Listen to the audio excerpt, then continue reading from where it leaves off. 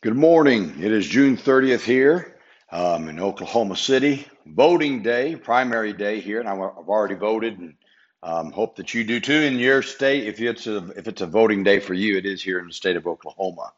Let me talk to you about three words. He leadeth me. In Psalm 23:3, God says, He restoreth my soul. And here's the phrase I want you to notice: He leadeth me in the paths of righteousness for His name's sake. When the verse above says that the Lord leadeth us, it is saying that the Lord guides us and shows us the way that we should go. However, it means more than just showing us the way. It also means that He continues to show us the way.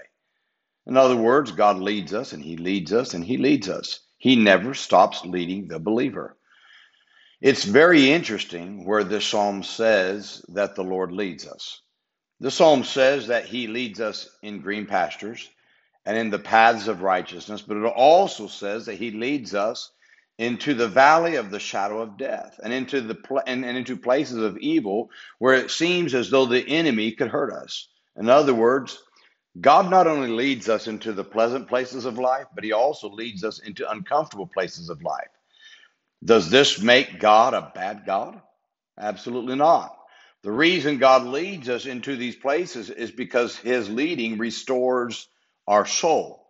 There are four lessons this psalm teaches us about the leading of the Lord that I'd like to point out to you. First, the same God who leads you into the pleasant green pastures is still God when He leads you into uncomfortable places. God's deity and power is not in question just because He led you into a place where you don't like or feel comfortable. We love to trust God when He has led us into the green pastures of peace and tranquility and prosperity and blessings, but we've also got to learn to trust God when He leads us through the valley, that valley of death, and into the battles of life that we've got to endure.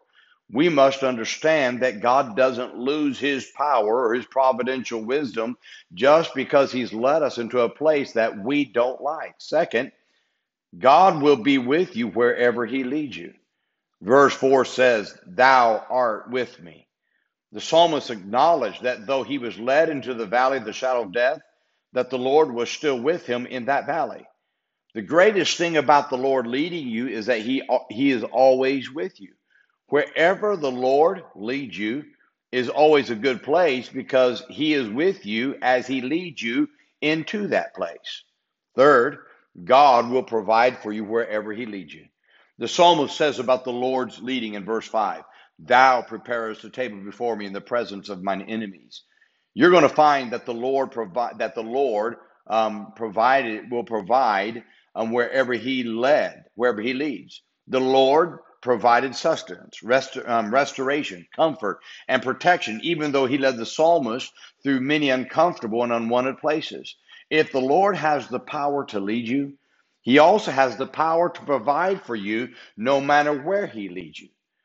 You don't have to understand God's leading ways for Him to be able to provide for you in the place where He has led you.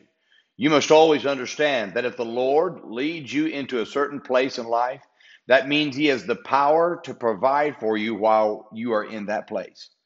The Lord never leads where He cannot provide. Fourth, wherever He leads you is a great place to be because of who leads you. Stop worrying about the place where God leads you and start focusing on the God who is leading you. You won't care about where God leads you as long as you have His presence guiding you by His mighty hand. Focusing on the hand that leads you always allows you to enjoy the presence of God while you're in uncomfortable places in life. My friend, I hope this is a help to you when it comes to those times of life where you're not sure about why is God leading you into these places. I hope you have a wonderful day today. Remember, be good to everybody because everybody's having a tough time.